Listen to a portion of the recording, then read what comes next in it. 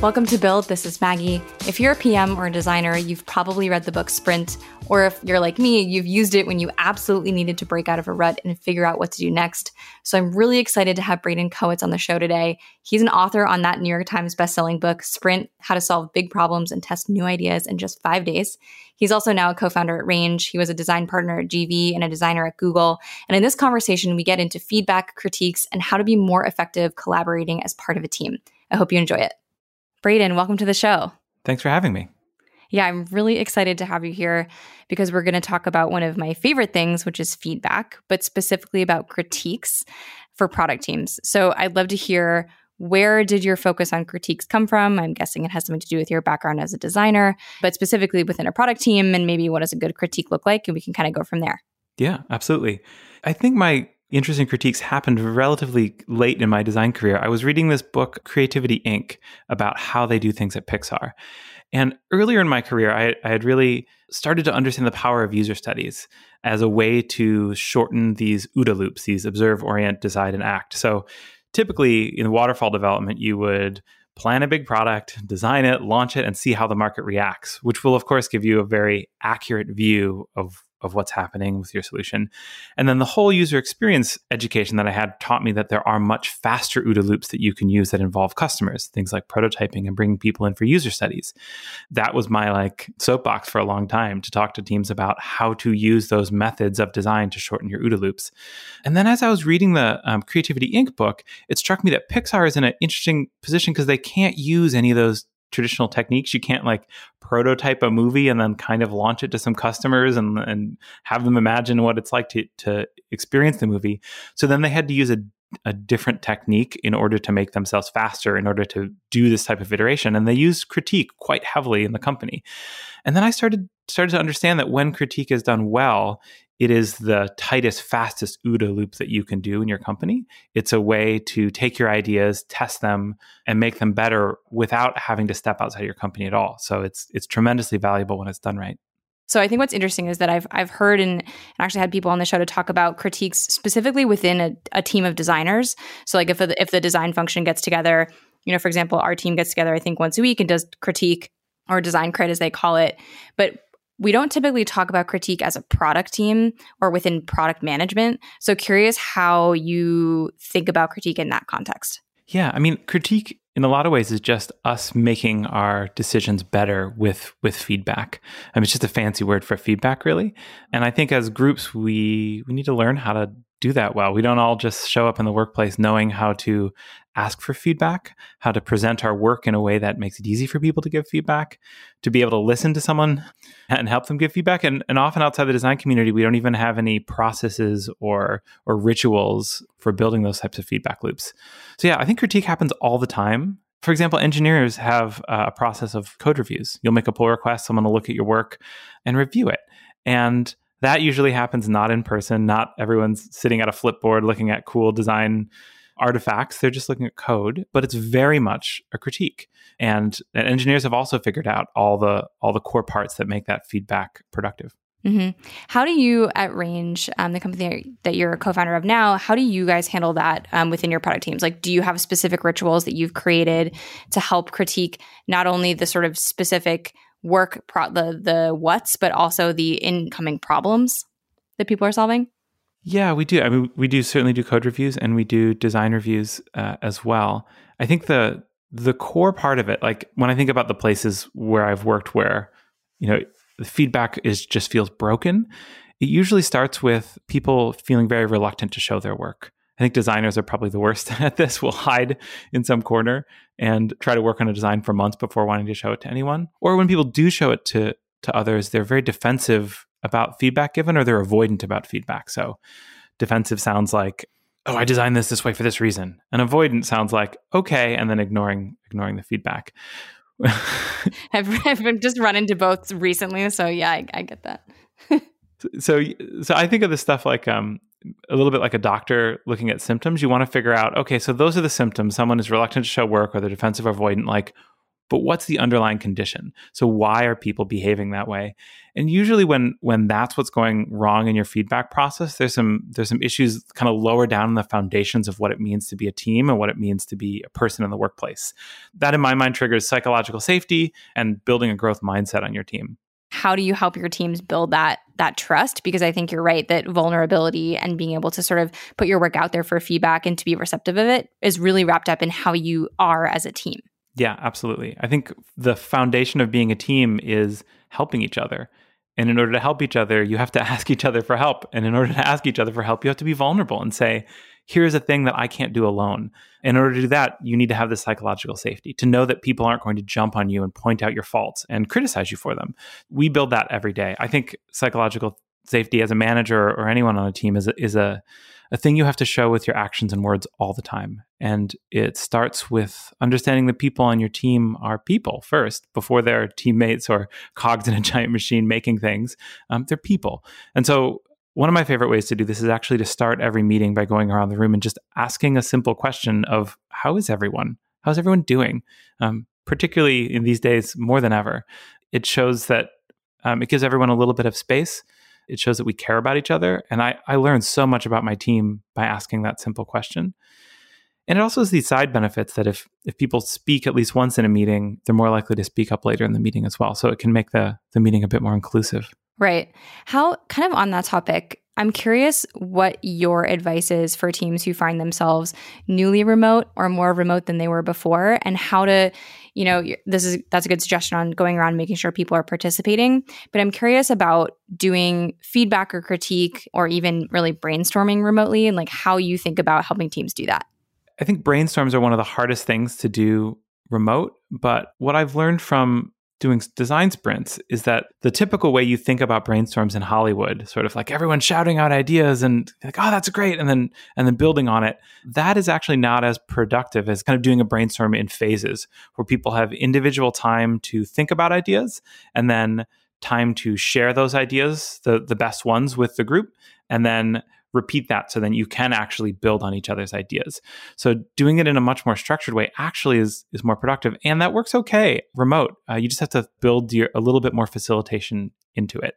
So that might sound like, okay, everyone take 5 minutes and write down as many solutions as you can think to of this problem. 5 minutes goes by. Then you ask everyone, okay, read your top 1 or 2 ideas that you have. We'll all listen to them. And then we'll repeat that process 2 or 3 times. Maybe we'll vote on the answers. That's all stuff you can do in a Google Doc or a spreadsheet or anything like that. And I think in general, when you're working together on critique or design work, when you're remote, it just requires a little bit more facilitation. You can't always see people's heads nodding. You can't always hear people laughing. You can't read the room as well. And so it often requires just a little bit more guidance on how we're supposed to collaborate.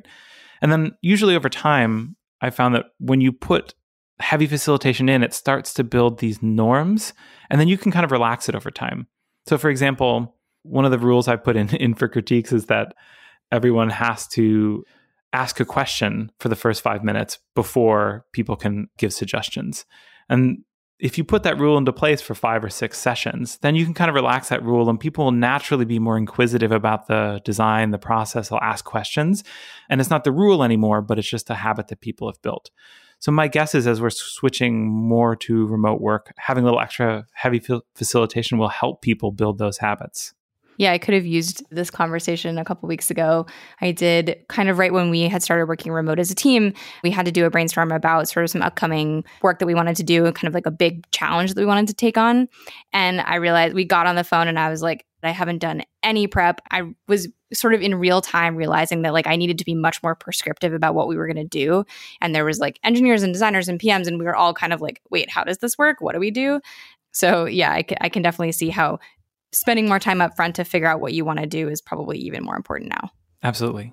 So I want to switch topics a little bit to another thing that we've talked about, because I think along this theme of, understanding how to do your work better and how to like measure your work, we had talked a little bit before about over measurement.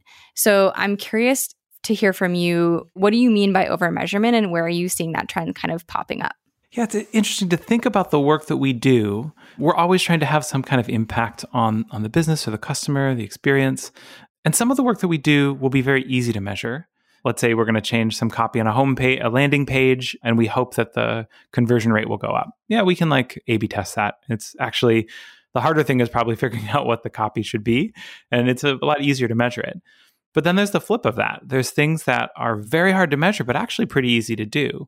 These might be small UI improvements here or there, or making something just look a little bit cleaner. All those things probably help signal to the customer that your product is high quality, that it can be trusted.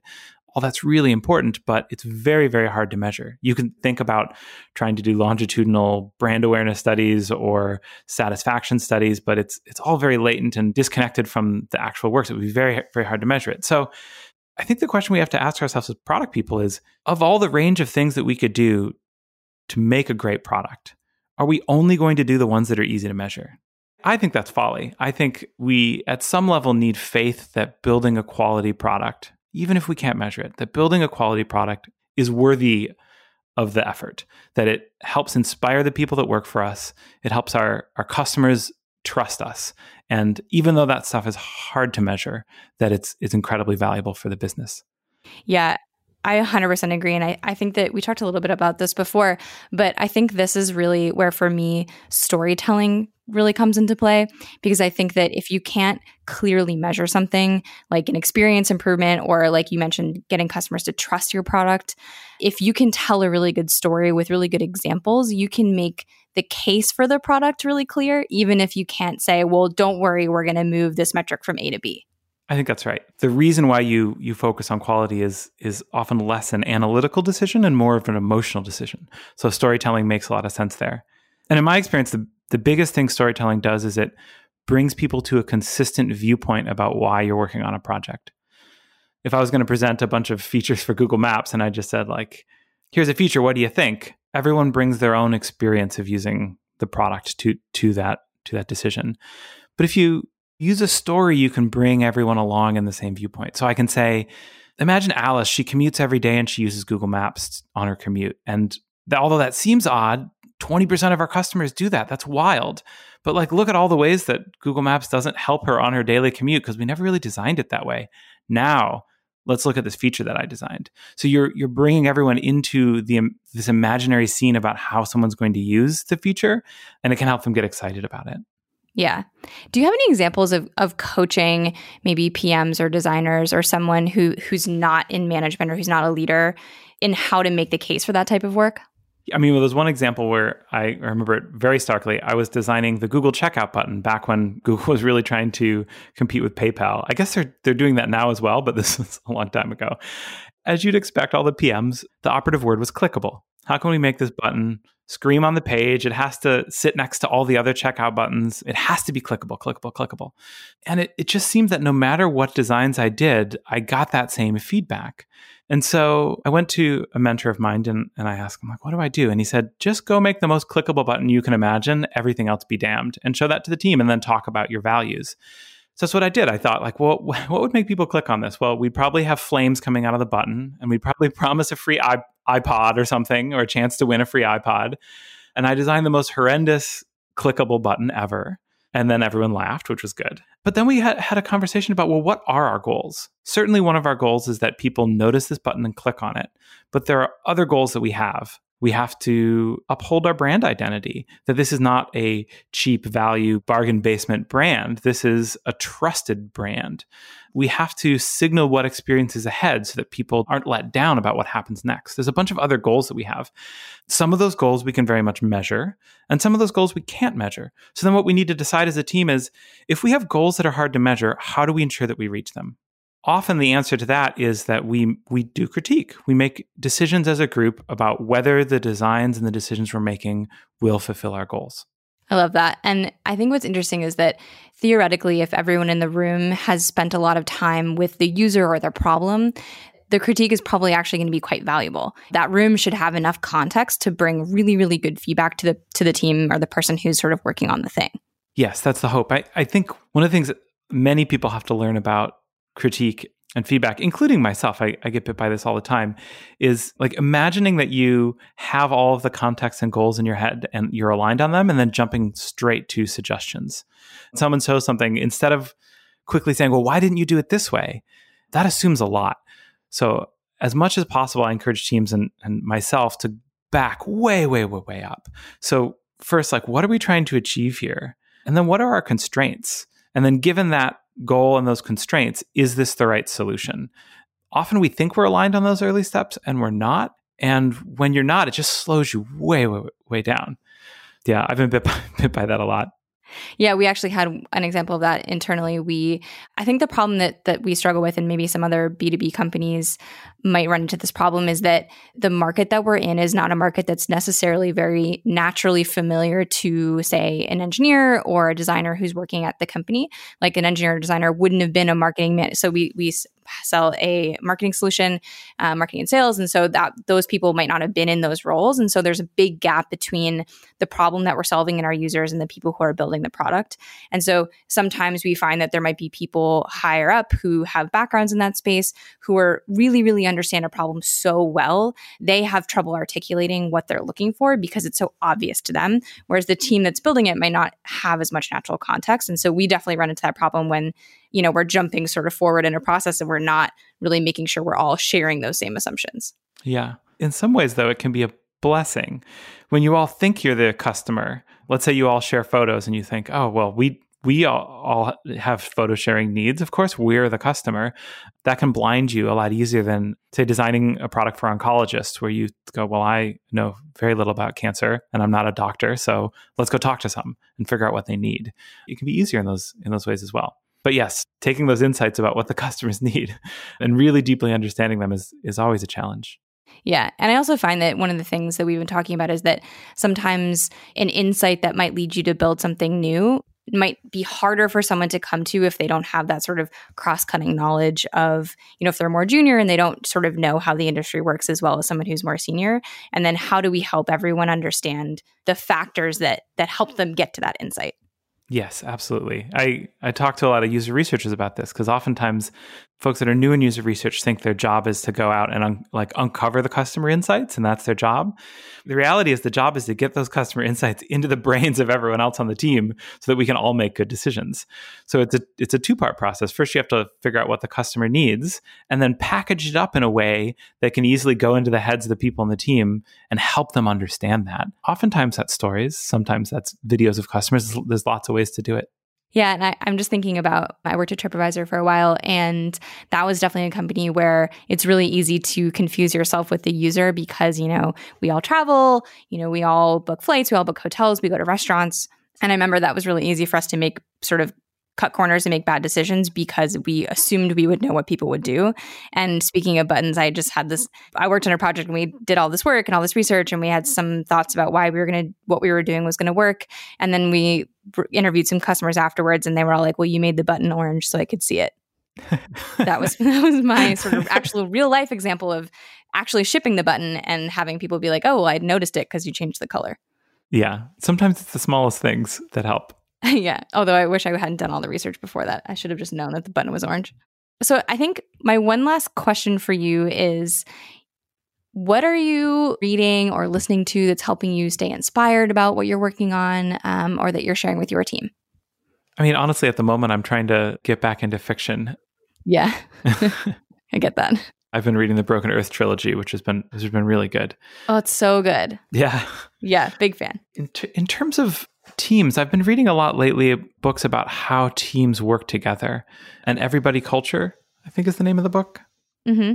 I love that one. And then Reinventing Organizations has also been a phenomenal book to really understand how groups of people come together to build things.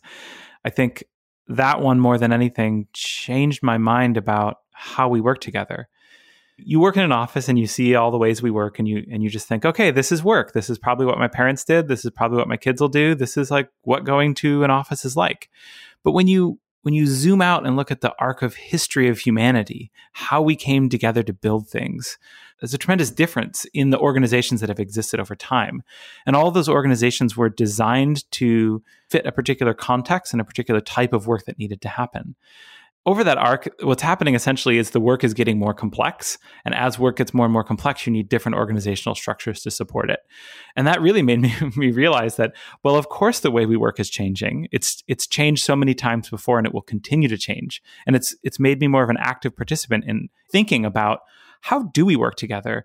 Let's say the OKR system that they used, the goal setting system or some of the management practices from the Industrial Revolution, are those still applicable today? And if not, what should our processes be? What should our practices and values be in order to support the type of work that we need to get done in this organization?